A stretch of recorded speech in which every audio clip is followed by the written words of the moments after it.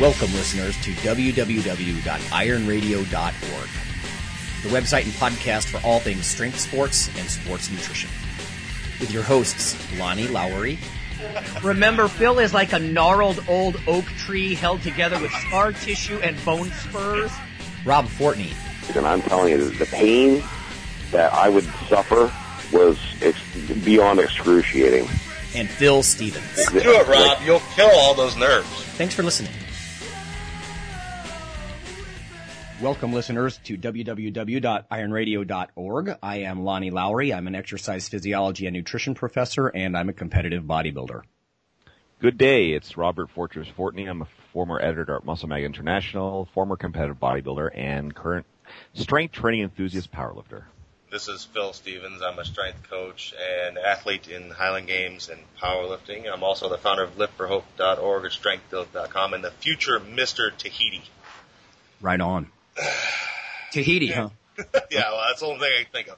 And today with us, we have Kelly Starrett. Thanks for joining us, Kelly. My pleasure. Thanks for having me, you guys. We'll talk to Kelly here in a minute some more, but Lonnie and Rob have some interesting things to say.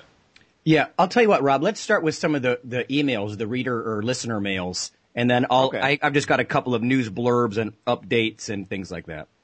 Okay, well, I'm sure we'll talk about it a little bit more, but our own Lonnie here has successfully competed in 2 bodybuilding competitions in the last couple of weeks, and we'll talk about more of that in a few minutes, but yeah. Anyway, somebody sent Lonnie an email, and it was like, Lonnie, so I was in Fargo last night, where the competition was held, at NPC Bodybuilding Show, and this Lonnie Lowery guy steps up on stage. I am thinking to myself, why the hell does that name sound familiar? Then it hit me. I have read lots of your stuff on T Nation. I had no idea you lived in Minnesota. He just wants to say nice work. You look really thick in the weight class, especially your quads. Thought you would have done better, but I mean, yeah. Very impressive. I was hoping to get a chance to talk to you afterward, but I never saw you. He just wants to congratulate you on your impressive physique. Keep up the awesome articles on T Nation. So that's a nice little thing. And you actually responded. I see that you wrote him saying you were wondering, because since you had no family and friends at the show, you were wondering who kept shouting your name out in the audience. Yeah, that was weirding me out a little bit because, I can't believe how snowy it is up there still. I mean, thigh-deep snow, super cold. I'm walking around in sandals, right, because we're all, of course, painted up in Dioderm. It's one of those primping things about bodybuilding I never did get used to. But walking around in waist-deep snow in sandals, not good. Did you do that classic scene from, what's that movie with Arnold when all the bodybuilders are running down the street in Harlem? Oh. and posing around bus stops and stuff? Was that Hercules in New York, or? That was what that was. Okay. Yeah, it was something like that. Hercules Goes Bananas or something like that. Yeah, nice. Yeah. But do you have the email from the one gentleman who just contacted us about the radio show? Sean Davis, I believe it was. Okay, yeah, he was a police officer, I believe. Yeah, he's a police sergeant. His name is Sean Davis. Nice letter from him. I'm assuming it's okay for us to read his letter on air. He's been working out and physically active for many years, and recently found powerlifting. His issue is that he's too heavy for his frame. He's been trying to lose weight for health reasons. He's down to from 270 to 250, through eating healthier, incorporating more cardio, stuff like that. He loves Iron Radio. He heard about our food prep and recipes show, and he's getting bored with, routine boiled chicken salads and that type of thing. I was wondering about other diets we have and that type of thing. Anyway, trying to bring them to his family to the good side and not be so reliant on the highly popular garbage most folks enjoy eating. Any sites or information you have available, I would be greatly interested in having. Yeah. Great work and great audio information. Anyway, thanks, Sean, for your letter. Very nice. Yeah, very nice. Yeah, we, as I've said many times, we've all said many times, we love hearing from our listeners. Love, love, love it. So always just to email us your thoughts.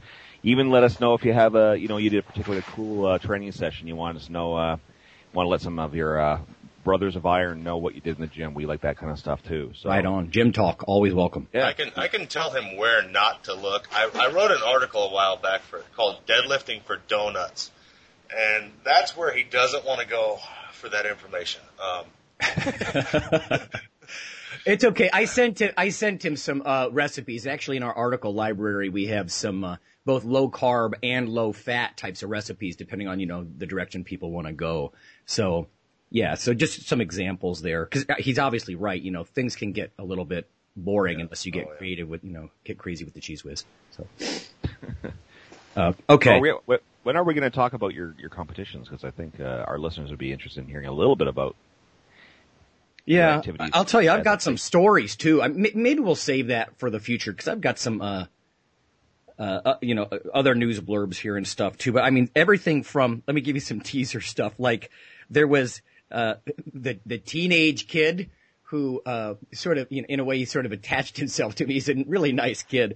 There was the 100-pound loss all meat diet. Phil would have loved it. Oh yeah, that's good. There's the crotch sock story. I won't even go into that yet.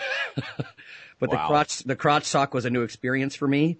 Oh, come on, man. You can't do that. Come on, at least give us the crotch sock. The fact that one of the shows had almost a non-existent pump-up room. I mean, they had a couple of pairs of like 15 and 20-pound dumbbells. And I'm like, really?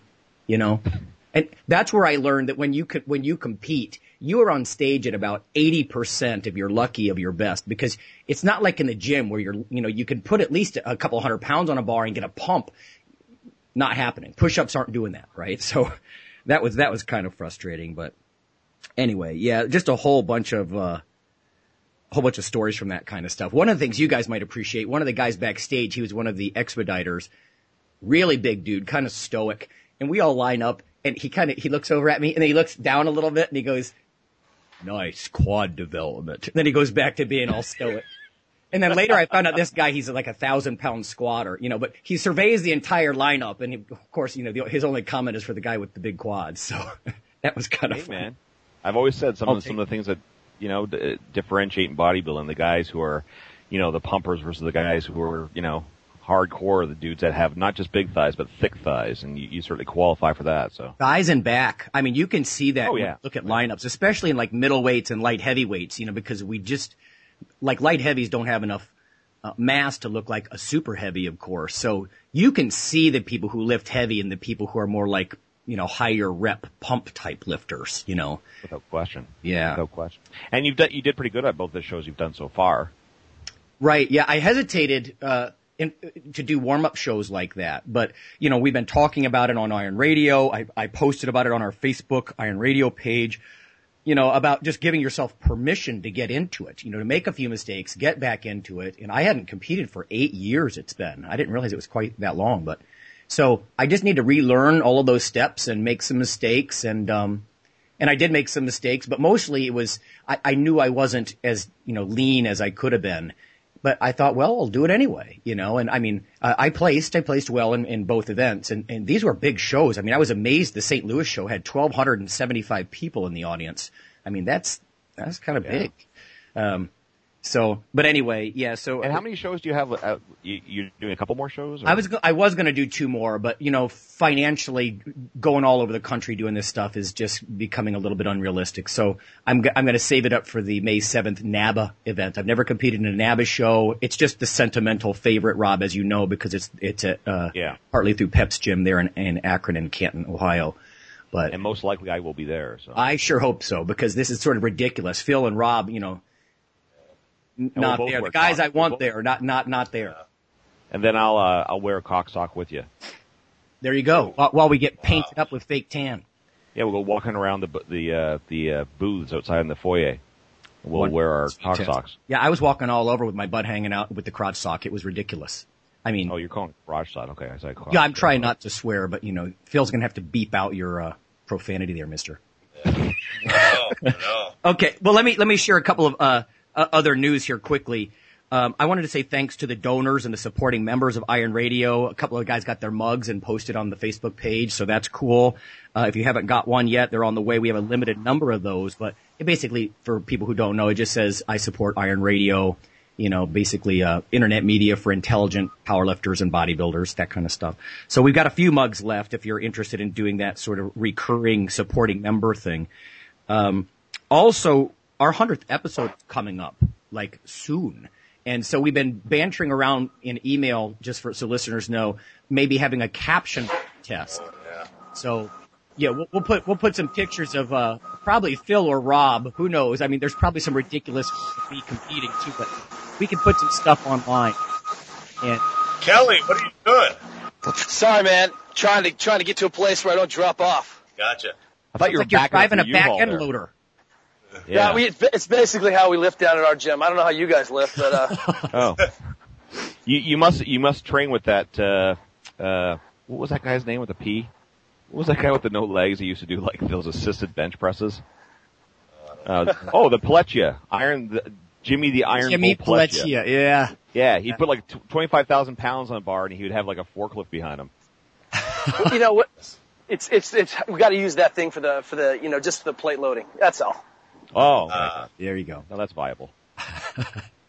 So anyway, caption episode or caption contest coming up for the 100th episode. You can put words, describe a picture of Phil or Rob or something. I'm ready for that. That'll be fun. Also, I got my Bill Pearl book. We had Bill Pearl, of course, on for the second time recently. One of the founding fathers of bodybuilding, truly. And this guy is just such a class act. Not only did he send me the book and sign it, but he sent me a glossy black and white of himself, also signed, sent me a personal letter that said, thanks, Lonnie, for, I enjoyed working with you on Iron Radio. I mean, wow. So I'm just really stoked by that. And ironically, in class today, I was teaching a lecture on exercise and its effects on aging, and there's Bill's picture in the book. They showed him at 26, I think, and at 56. And his physique is, basically the same across that whole lifespan period. So just amazing stuff. So I encourage anybody, go check out BillPearl.com. He's got those fantastic, it's basically a history of strength and physique throughout the ages. So, really good stuff. I'd like to send an apology on behalf of this Skype technology. Jeez. Drop a bucket of rocks there? What was that all about? It's live 3D sound is what it is, Rob. I want to apologize because last week when we had Scott Mendelson on, it was great having him on. Of course, he's probably the premier bench presser in the world, and we just had all sorts of technological problems. He was cutting out, and thankfully we have Lonnie to do our editing for us because I was fearful that it might be a complete mashup, but he I guess put it together in a reasonably listenable way. So. I hope so. But if it sounded less than good, I apologize to our listeners because, like I said, there was unforeseen technological problems during that whole call. Yeah, Skype will do that to you sometimes. I don't know. Well, I have a couple of news blurbs beyond that, but I think I'm going to save those for next week because our guest has been very gracious waiting for us. So, let's get to that. Hi, Kelly. Are you there? Hey, how's it going, you guys? There he is. I'm here. He's here. Very animated as usual. Just want to kind of give everybody an introduction to you and who you are. You can talk about your mobility WOD and things like that. Initially, how'd you get started in this anyways? We talked a bit about your athletic past and whatnot. You want to touch on that? Well, I tell you, I think it's a curse to get started in this process. Destiny reaches out. I was an athlete as an early kid. I was paddling on the national team as a competitive athlete, and one day my hand went numb, and I couldn't turn my head, and I started asking around, and all the Olympians around me were like, hey, well, yeah, that happens all the time. And I was like, it happens all the time that your hand goes numb and you can't turn your head? And I pointed at the girls on the women's team, and every single one of the women had shoulder surgery. And I was like, hey, every one of these women has been, cut. I'm like, if it's my dream to be on the national team in the Olympics, that means I'm going to have shoulder surgery. And they were like, well, no one had ever said that. And I think that was that aha moment where I was like, we can do better. And then, pretty much since then, I've been obsessed with, figuring out how to do better. Gotcha. And then you started up your mobilitywod.com here not too long ago. That's right. So, we have a gym here in San Francisco, and I'm a physical therapist. We see a lot of athletes. We've kind of specialized at our gym at, redeeming athletes who had been injured or people had been, had failed them. Really smart, talented athletes who were leaving lots and lots of kind of pounds and wattage and power and output on the table. And as a physio, I started to see this kind of relationship between men.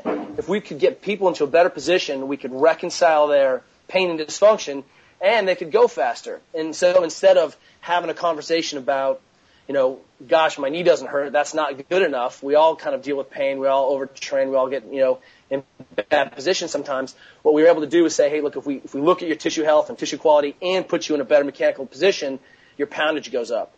And that was the kind of the genesis for thinking about Mobility WOD. I started to get really kind of pissed that, really, really good athletes, world champions, world record holders were coming to see me that had MRIs and, all these other problems and treated, and, they all they had was a tight anterior hip, or they didn't know how to kind of mobilize a position to improve their deadlift or get them into a more effective pressing position. And literally I felt like this is a human right. We know how to eat, how to train, how to sleep. I mean, the internet has just homogenized excellence. You see training regimens going up through the roof. People know how to train. You can have access to the best training, the best coaching online. And so suddenly there was this missing piece. Like we hadn't ever, thought about it critically this way, and no one had ever said, hey, by the way, you're missing 50% of the range of motion in your hip. That's why you move this way. So, the Mobility WOD, which was kind of this social experiment of like, look, for a year, I'm going to just demystify these things and frame it into, mobility and stretching and joint health and joint positioning in terms that athletes care about, which is performance. So if we can capture the athlete's attention by making them lift heavier, helping them get the world championships, be the best on the planet, then, we thought we had something, and it's insane. I think we're like 2 million visits for an online stretching blog. I mean, we have Levi Leipheimer on there, Donnie Thompson's on there. I mean, it's the insanity that how this kind of crosses, boundaries. Yeah. And I think you said it best when I was talking to you, that you're a strength coach first and then a physical therapist. I mean, you're interested in making people stronger and performing better, not just healing them. I mean. Well, those are the same thing, and somehow you should be suspicious of someone who says, doesn't understand, how to deadlift. I mean, that's we're working on like right now like an Angie's List kind of project where, strength athletes, power athletes, endurance athletes can recommend physicians, physios, chiropractic physicians to their friends and family. Like how do you find that person? And, we have what we call the deadlift doctor test. It basically is, people are like, how do I know if I have a good doctor? I'm like, ask her how much she deadlifts, straight up, and that pretty much, solves that problem. So, that's where we're going, and changing the conversation from a reactive conversation to hey, we really need to look critically at, your technique and understand why you're moving the way you're moving. And those are the same conversation about, hey, your joint capsule is stiff, you're not sliding here, you've got bad motor control, and here's where you're given, power. Working with Mark Bell, we're benching this weekend, and, his tight hip, is putting him into a strange position on the bench, which affects how he can tighten up his back and stabilize his shoulder. And that's free money on the table. And understanding that relationship from this aspect first, that it's about movement first, that's the approach. And benching, squatting, lifting, these are the safest things to do. In fact, you're not a normal, healthy human being unless you can do those things. And more importantly, for us, they're the best diagnostic tells that something's going on. And, I think that's what we haven't realized how much we had, is that we can see, it makes the invisible visible. And that when you see an athlete squat, ultimately, all the bench pressers in the world, their technique is going to look the same. It's going to look, the only difference is the length of their humerus, kind of the width of their shoulders, but ultimately you're going to see the best expression technique. So when we see something else going on, why is the athlete making this movement compromise? Then you can understand, fix the problem, get the athlete back there, and at the same time, resolve that torn pec, resolve that creaky shoulder. It's easy. And that's what, I was speaking with Jesse yesterday, Jesse Burdick, and, he said just after talking to you and doing a few things, it was some deals with hydration and things like that, and he said it's scary how much, the best people in the world, the numbers they're putting off, they could still only be possibly given 80% of what they could with just a little more time and a little awareness. Well, and that's absolutely the truth, is that athletes are leaving so much on the table, and we kind of have two ideas. One of these ideas that, if you're going to be training this hard, and people train like maniacs now, that you have to pay attention to the details. And we have this concept of no day off. There's no such thing as a day off. Your day off means that you're getting your tissues turned around, you're watching your hydration, you're managing your inflammation, you're recovering your joint position. that's your recovery day, right? Because you can't. Everyone is so good. I mean, how many guys are going to squat 1,300 in the next 3 years? 4 guys. I mean, it's going to happen. And if that's the difference, if we're seeing so many people putting up such big poundage and such unusual wattage, that when we see athletes develop a little speed wobble going 100 miles an hour in their Ferrari, it magnifies. So the details have really come to matter. It matters a little bit what you eat. It matters how much you're sleeping. It matters that what you're putting in your body and how you recover. And that's no different than talking about how well your tissues are sliding over one another. And it's your joint capsule keeping you from getting into a good open squat position. So that's that the first idea. And the second idea is that if we get athletes involved and understanding it's quick change. It takes a long time, of course, to grow a length of hamstring, but our model is if you can't see change, there's no change. And I think to Jesse's point that when we get athletes dialed in quickly, your body upregulates those things. You use that new position. You can express that poundage. We reinforce that kind of mechanic and ethos. And so, it's not like we kind of use the flossing analogy. I mean, everyone knows they should floss, right? I mean, you should floss because not flossing is like not wiping, but whatever. I mean, floss, don't floss. Your teeth aren't going to fall out today. But if I told you flossing would add 30 pounds to your deadlift, or put you over a world record total, or be the first between an Olympic gold medal and 10th, you'd be flossing right now on the radio. And that's the problem, is that we've never couched this stuff in terms of this is how we unlock and actually let you express how strong you are. Let's take that short break, and we'll you're already touching on the topic, and we'll go ahead and take a short break and then hit that.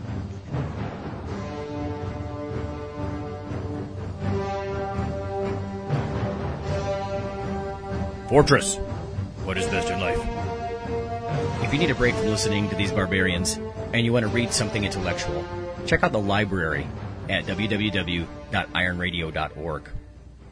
The featured article this month is about a conference that took place in Canada, an exercise physiology conference where the researchers were literally trying to answer questions like the optimal number of sets and intensity for maximal protein synthesis and muscle growth. There's other juicy material there, like the effects of cortisol and adding more fat cells to your physique over time, how women recover better than men, and tons more. So if you're interested in reading as well as listening, check out www.ironradio.org and our article library. Thanks. Okay, we're back again, folks. Just taking that little break, and now we're going to move on to the topic of the day. Again, we got Kelly Starrett on the line, and I came to Kelly and asked him what he'd like to talk about, because sometimes that fits the best. And just what he was talking about in the first part there, it's kind of how every athlete he's seen is leaving pounds, watts, reps on the table, and it's kind of like but nobody cares about free money. You've already started touching on this. Maybe we can get down, define what you're talking about, and then maybe we can get down to the nuts and bolts of things that could help people. Absolutely. Well, what we're really talking about is that, people are making unconscious compromises about their position, which affects their capacity to generate force. Poundage, wattage, choose whatever it is. What's not debatable is that there's an ideal position to put the joint in or the tissues to effectively express how strong your butt is, or how stable you can make your shoulders so that your pecs and lats can do the work, right? And that's sort of not debatable. What's debatable, or what's on the kind of table, is your capacity to get into those positions. So, what happens all the time, whether I'm working with, and what we sort of at our gym have started to specialize in is, we have the best athletes on the planet coming in, and they're making horrific movement errors, fundamental movement errors. For example, we see a lot of heavy pressers don't have enough thoracic extension in their upper back. And so what ends up happening is they tilt their rib cage, and they end up with a really broken segment instead of creating global extension from the lumbar to the neck, which really allows them to tap in and stabilize the scapula and push more effectively. They end up tilting through the whole rib cage, and that rib cage tilt basically shuts off their trap of efficacy, and they can't press as well. So, that's that kind of that basic idea is, are we making movement faults? And then, how do we understand what's going on underneath? And then more importantly, it's really simple changes.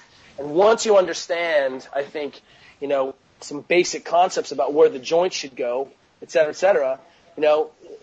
All you have to do is put the athlete into a good position, show them how to maintain that position. It's not gimmicking. It's not cueing. You don't need more ass blasting, hip glute activation techniques.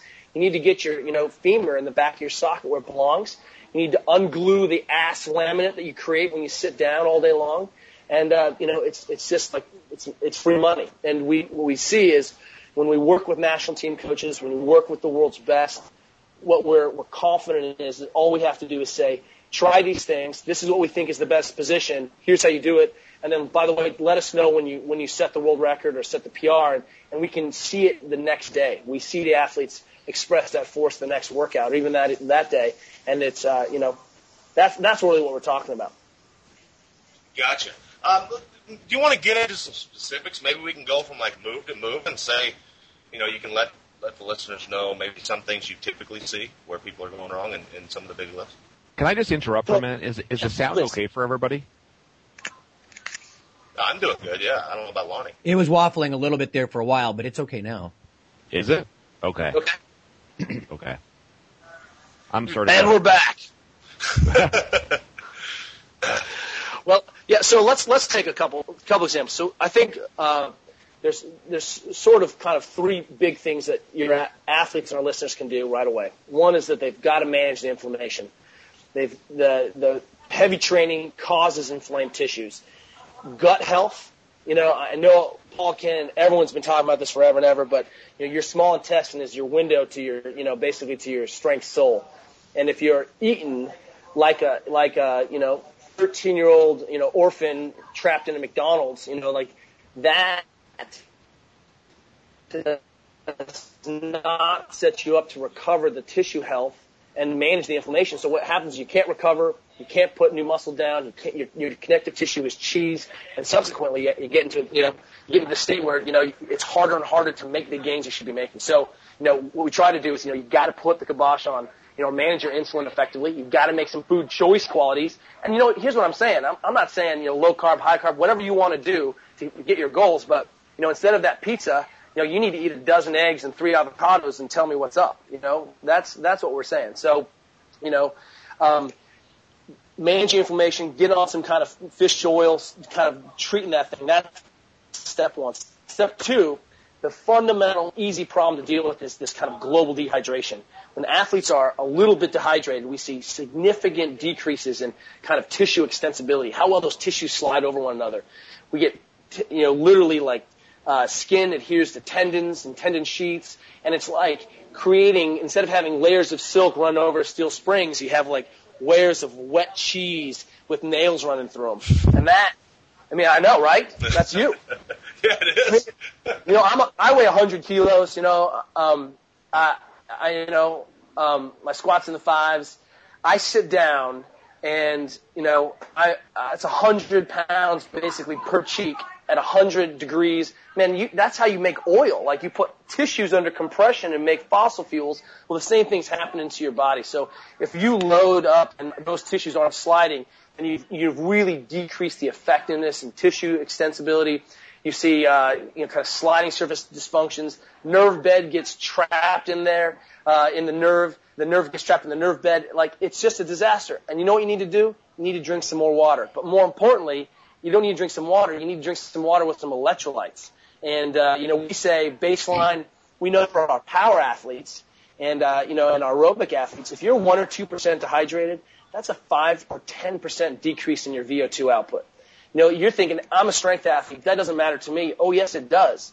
Because now we're talking about your capacity to get, on a big volume day, be able to perform more work. And, whoever performs the most work wins. So that aspect of just making sure you're a little bit hydrated, and making sure you're drinking half your weight in body ounces, and half your body weight in ounces, and plus dropping a little electrolyte in there, one of those Noon tabs, one of those, there's a gazillion. If you want to go into a running shop or some online, you can see some of these electrolyte tabs. I think Camelback makes them. But, I have one that makes it taste like I'm drinking Fresca all day. And it's a little grapefruit and some essential salts. Or you can do this radical thing and just put a pinch of sea salt in your water. That water becomes a little more isotonic. You can absorb it. And suddenly you're not just pounding yourself with gallons and gallons of water, hitting that big bolus of your kidneys and peeing it off. You're actually absorbing it. So you can have well-hydrated, healthy tissues that slide and aren't just kind of junky cheese. So that's the second piece. The third piece is, when we start looking at athletes not being able to get into a good position, or athletes who are, missing range of motion, we've got to be more sophisticated than stretch, don't stretch. The reason no one stretches is because stretching doesn't work. Stretching's BS. And because rarely is the muscle the component that's the missing piece. Sure, I need to have some neuromuscular stretching methods, but we're not talking about the length of your hamstring. Hamstring length is related from how well you stabilize your spine, the position of your femur in the socket, how stiff the tissues are. And so, there's 17 things that affect your hamstring length. So mainly is that if I start thinking of my movements specifically not for, or the mobilization I'm doing, specifically not for a stretch, but for a position, then suddenly I can concoct what I need to improve my hip flexion, right? Which is what basically hip flexion, external rotation, that's squatting. And so, if we can be clever in the way we think, is this do I need to get a ball in here and just get those tissues to start sliding again? Do I need to, think about putting one of a drum stretch band on up near the joint while I get into the position so that I can distract and affect what's going on at the joint level happening? Maybe I do have some, tightness problems, but with the muscle. But once I start thinking in those systems, then the stretching I do, quote unquote stretching, isn't about, hey, my hamstrings are short, I think that affects something. It's about, I cannot get into a good pulling position. And it's very simple. Even just working with Mark and Donnie recently about trying to get their shoulder, for example, the shoulder and the hip a little bit more posterior in the socket. Just through a couple easy techniques, it literally, and we have an example of that working with Mark up on mobilitywod.com a couple days ago. I think it's like a candid discussion about pressing, and people can get an example of what we're talking about. And specifically, I know it may be hard to conceptualize, but what we need to do is get our athletes thinking, what are the positions I need to get in? What's stopping me from getting in that perfect position? And as soon as you can do that, it's really, really simple. And it doesn't have to be, I need to do some theoretical stretch my whole body the whole day. I mean, punch me in the face. I hate stretching. What I don't mind doing is making sure that I can, correctly express my strength for the movements that I'm doing that day. So, I'm taking this, it's much like training. One thing I preach to people is do it for a reason. Instead of, packing in 16 exercises because you think you should. Generally athletes, like if I'm bench pressing, I will only add in this assistance move for a reason, for a weakness. So you're having them hit movements and hit stretches only if there's a reason to, not just because they should stretch. Well, that's right. We don't train the whole body every day. No. You don't need to recover the whole body every day. You do that global systemic recovery. That's why nutrition, sleeping in a dark room, all that stuff. Sorry about that, guys. No worries.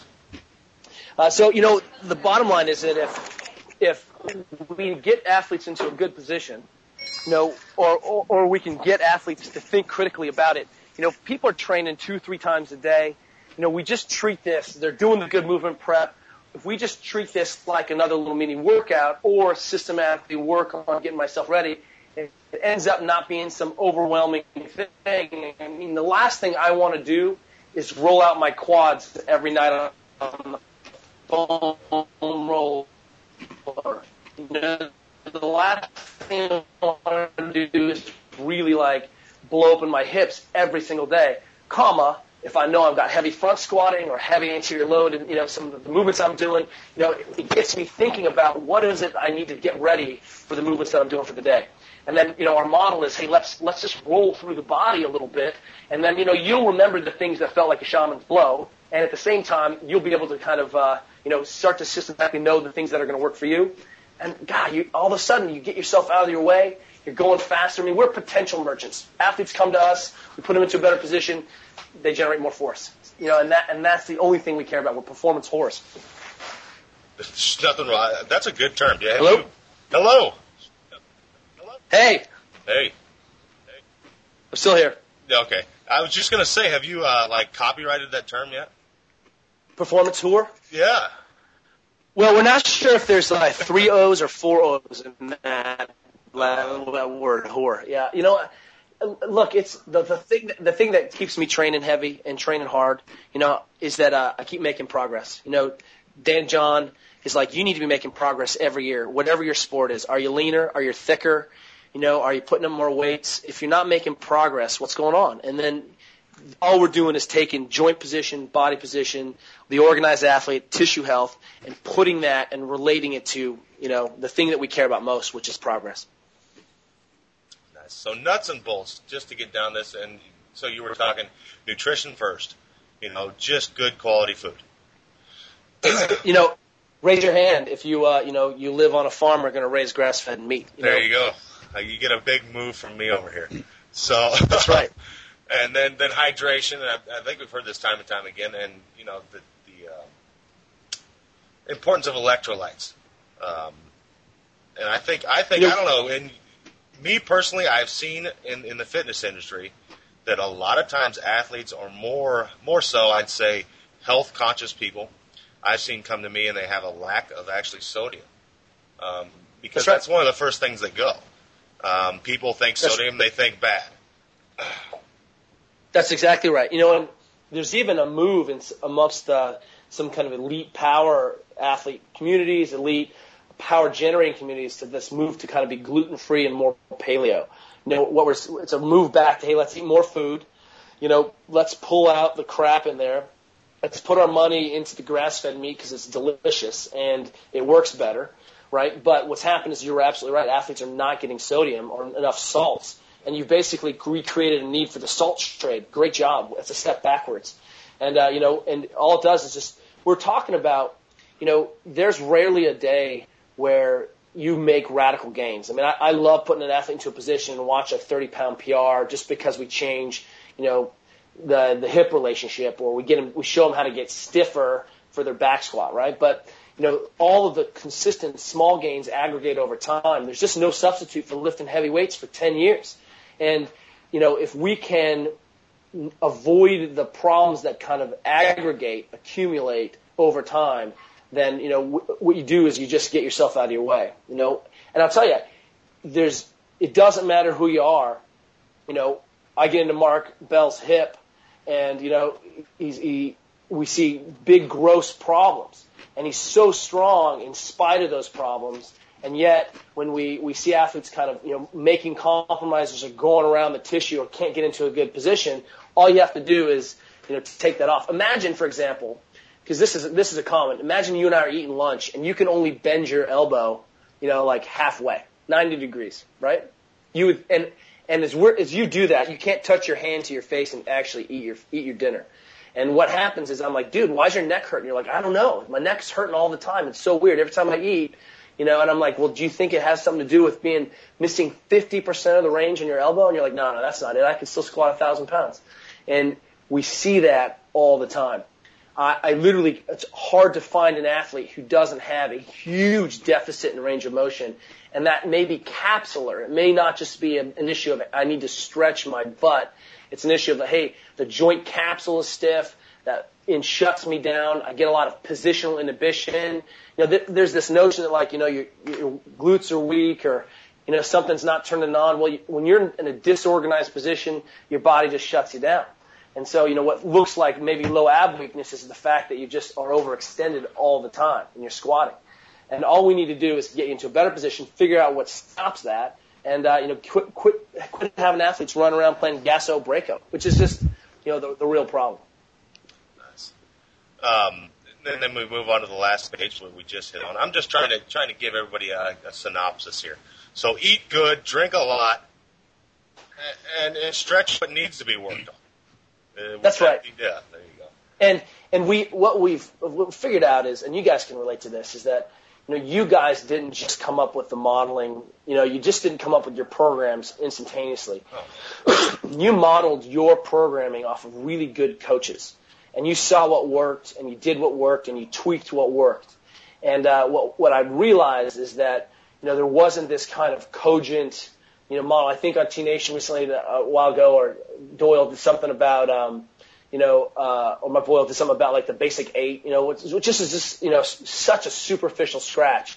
Cressy and these guys have been hammering this for a while. But what we did with Mobility WOD was try to give our athletes and coaches a place to start so they could figure out the most effective things for them. And, it's not the same thing over and over. We talk about lots of different positions. And in fact, in order to make stretching cool again for the first time. So, the bottom line is we call it conjugate mobilization. And that, if you can wrap your head around getting your tissues and getting your joints and getting your limbs into good position, but attacking it from a different angle, different stimulus. 10 minutes is what I think it takes a night to kind of get basic therapeutic dose on the right athlete. You've got to have a jump stretch band. You need a couple of cross balls. That's it. It's low tech. Most athletes have some bands in their gym already. But if you can keep changing the stimulus a little bit, keep changing the angle, keep changing the way we hit it, then we can just free up these tissues. And, it keeps it novel. 10 minutes a day is about how long it takes me to drink a good glass of wine. When that glass of wine is done, I'm done. I can't take it anymore. And, the main thing is if you're a good athlete, you keep a training log, period, right? And if you start doing 10 minutes a day of this thing, 10 to 12 minutes, whatever it takes, you get in when you can get in, you're going to start to see those changes in your performance, and you can correlate them. And this is what it's about. It's observable, measurable, repeatable. If you don't experience change, there's no change. And pretty soon that's an hour a week that you've put into, getting yourself into a better position. I mean, benching and squatting is so technical. Get in a conversation with Donnie Thompson about the reasons why he presses out of the rack very slowly. His press out, you're like, he's never going to lift that thing up. And then, he fires it out of the hole. But he's so cautious and conscientious about keeping the organization of his spine so he doesn't give away that power. This level of technique and nuance just hasn't been applied to thinking about why can't I get into a good position? Why is it my hip doesn't work? And so we're like, hey, I have to you have to set up from a rounded position, or I have to pull sumo. Well, you only have to pull sumo because you're missing all the range of motion in your hip. And if we just give you your flexion back, then, it's not about your stomach. It's about the fact that you can't flex your hip. And so we change that, and suddenly you have more movement options. And the more movement options our coaches have and our athletes have, the better they can express their athleticism, the better they can express their dominance. And then, that's the one piece. The other piece is you can deal with your chronic back pain. You can take away that knee pain. Your bad biomechanics are the only way that your body can tell you that you're in a bad position. And that's what pain is. I mean, that's your bad body mechanics. Unless, you miss a snatch or, something horrific happened. A pretty girl walked past right as you pulled 1,300 from the ground, and did something crazy and, rounded your back. Those are catastrophic accidents. But every other sports medicine injury is a preventable disease. That's neither an over-tension injury because you're just too tight, or you're just in a bad position trying to find stability, trying to find tension so that your big hamstrings can do their job. And if you take 99% of the sports injury problems and you can just show athletes how to move better and then show them seriously how to treat themselves, we can reduce that time away from the gym. You have one back tweak, you're not in the gym for 10 days, you go see your chiropractor, see your physio. I'm 10 days ahead of you now, right? Your chronic low back pain, you've got to relate it to the fact that your hips are so tight and short in the front. And if we just can educate our athletes on the other side of this, to see how they move and why it's causing their knee pain, good God, it's so easy. My wife is an attorney, and she would have all these athletes at her law firm come up to her and be like, hey, Juliet, I have back pain. And she would say, well, it's complicated. But before you see Kelly, why don't you just go stretch your hamstrings? And she would give him a link somewhere. And then come back to her and be like, that was really amazing. My back pain's gone. And she would come home pissed, and she'd be like, is it that easy? Your job, you're lying to people because this is so easy. And I just, she was pissed. She's like, you're a charlatan, Kelly. And I was like, I know. People pay me $150, $200 to say, hey, by the way, your quads are tight. That's why your knees hurt when you squat. And, it's just so silly, and it's so easy. And, if you're feeling good, you and I were talking the other day, it takes 10, 20, 30 years to become strong enough or competent enough athlete to win. Athletes are in their 30s now, in their 40s. When I work with the soldiers, the same thing. The best soldiers are soldiers in their 30s and 40s. My goal is to keep athletes in their prime out there. And if you just don't have pain, you didn't destroy your hip, it's easy. If your hip, you miss hip range of motion, your hip is going to blossom into a mushroom, and then it's going to blossom into a pickaxe, and then you're going to, destroy your hips. And, Floyd Landis, cyclist extraordinaire, look at some of the best pullers, having hip replacements. I mean, this is an avoidable disease. And, one of my friends is a surgery tech and here in the Bay Area, and one of his games that he plays with me is when they pull out a hip that looks like a mushroom or destroyed or has bony spots that looks like an evil thing, he sends me a picture of it, and I have a collection of this picture of people's hips. And what you need to do? You need to squat more. You need to just look at the issues. And if I could just show our athletes, everyone, that it's so easy. You're leaving pounds on the table. You're just 10 minutes away from your next PR. It's not a gimmick. It's just it's simple. No, that's good stuff. So everybody, they can find a lot of this information at yourmobilitywod.com, right? That's right. And we start on day one with this thing like it's a 10-minute squat test. Can you just squat down for 10 minutes like you're having dinner with a family in Thailand? And like you're taking a poo in a third world country. I mean, that's really what we're saying. And it's a place to start. We keep it rolling early on. It doesn't, just a few basic concepts. It layers on. You could certainly jump in. You could Google, Mark Bell or search for Tani and see some of the things we're working on. But what we try to do is just have this conversation that evolves as we go. But you can see the techniques and stuff right there. And then if you're in San Francisco, come in and train with us. You're up with them. You're in Sacramento. Go jump in with Mark. And these guys are getting it and becoming experts on this stuff. Good deal. Is there anything else you got coming up you want to mention? We have a link on our seminars. I am a CrossFit gym, but I'll tell you, we value lifting heavy weights here above all else, and we specialize here in making strong athletes stronger. And you guys, you get it, and the detail and nuance of what people are doing. This is just like not having any gas in your car and wondering why your car doesn't go very fast. That's how simple the stuff is. Yeah. Well, I think that's an interesting point you hit on. I mean, how all these people are grasping it. It's a topic we talked about the other day that we probably shouldn't go into in depth. But I mean, it's finally you're starting to see all these sects of athletes and people interested in different aspects of performance enhancement starting to come together. And we're all starting to learn from each other, and I think that's a big thing. People learning from you, and you going to Mark and Donnie and Jesse and all that. Well, you nailed it. In a program like this, I mean, you have a guy talking about stretching and joint tissue who works with power athletes and Tour de France riders the week after the strongest bench presser in the history of the planet. I mean, you guys are super connectors, and what ends up happening is when we start looking around at other communities, like there's a new experiment out right now, this thing called restwise.com, and basically it's some metrics. These are just some guys who I knew peripherally. They just were like, hey, check this out. It's a metric to show you what your resting recovery looks like in the morning.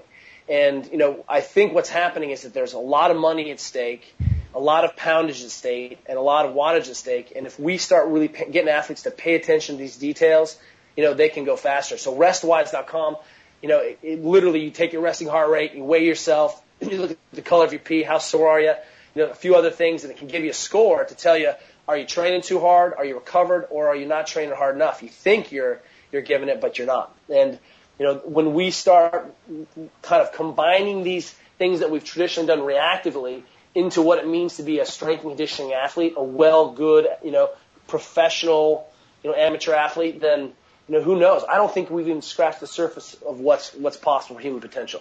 Well, if I can interject here, there is a fantastic book people might be interested in too by two researchers, Kelman and Kentaa, Kenttaa, I believe. It's called Enhancing Recovery. And they actually have something in there called the TQR model, which is the Total Quality Recovery Model.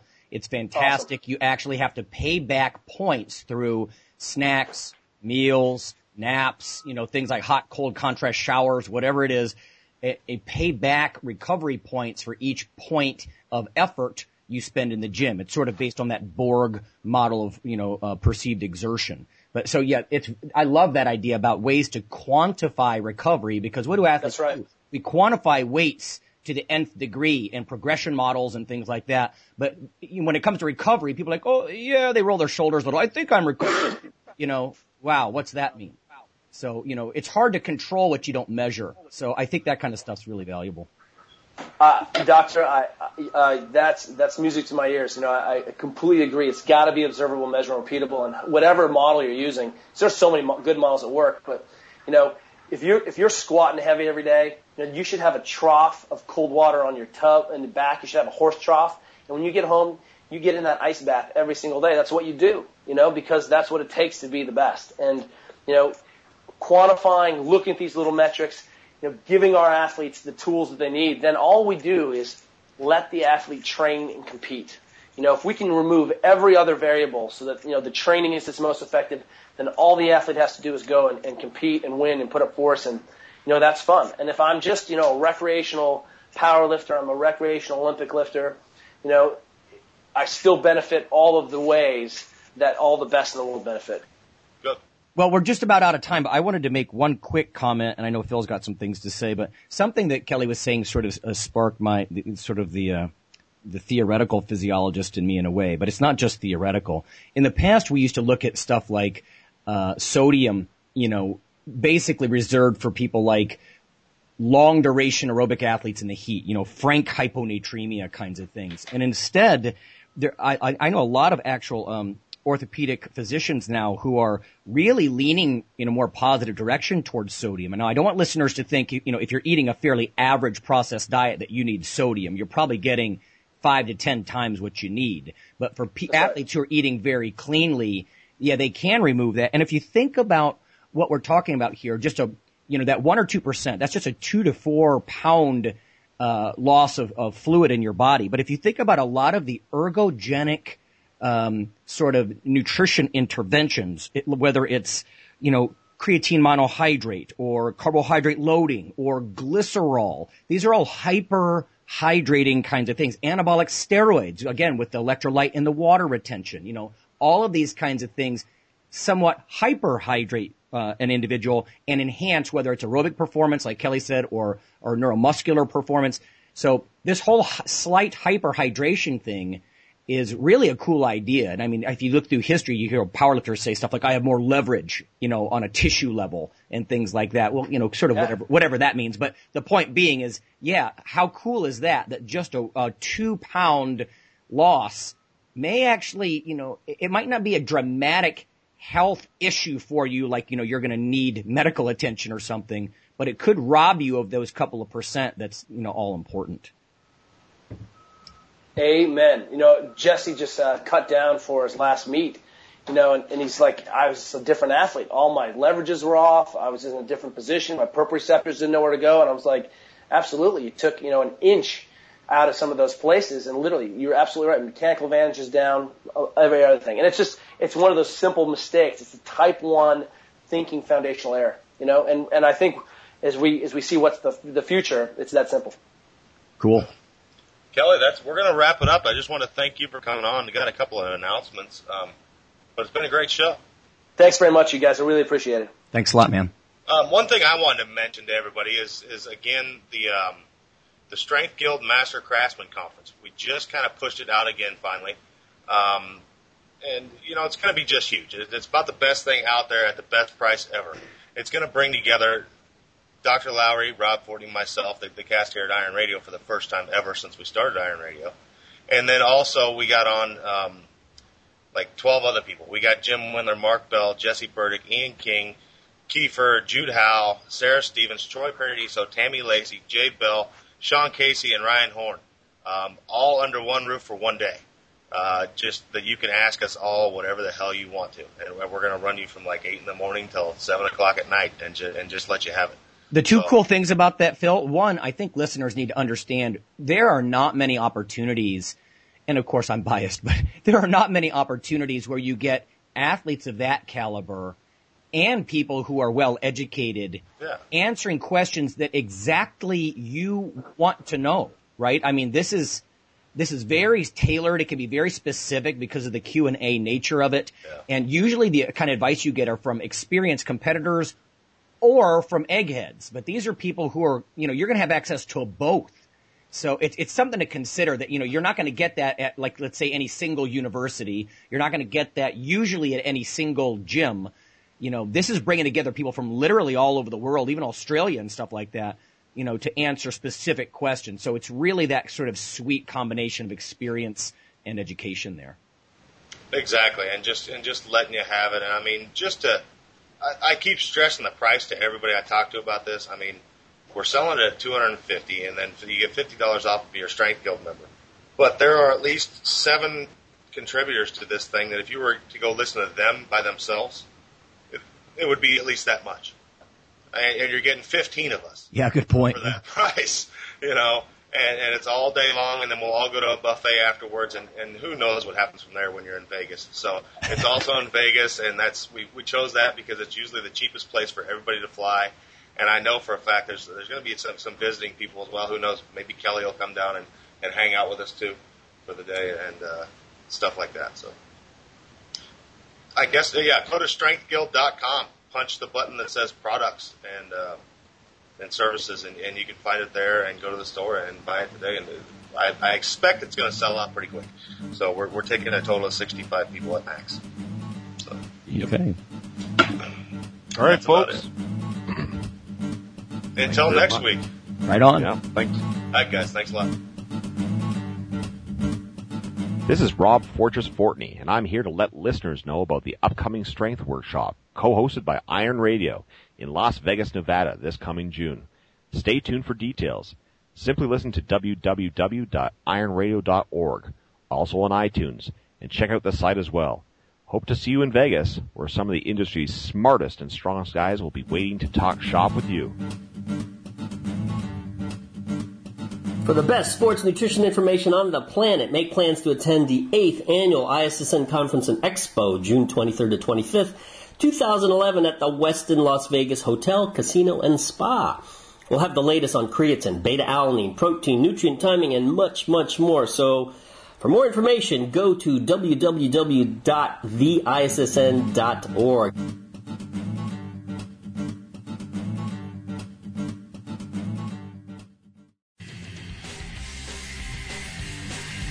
The Iron Radio podcast and all of the audio on ironradio.org is for informational purposes only. If you're interested in starting a diet or exercise program, it's important to check with your physician. Also seek the help of registered dietitians, athletic trainers, and qualified exercise physiologists in order to make the progress that you need.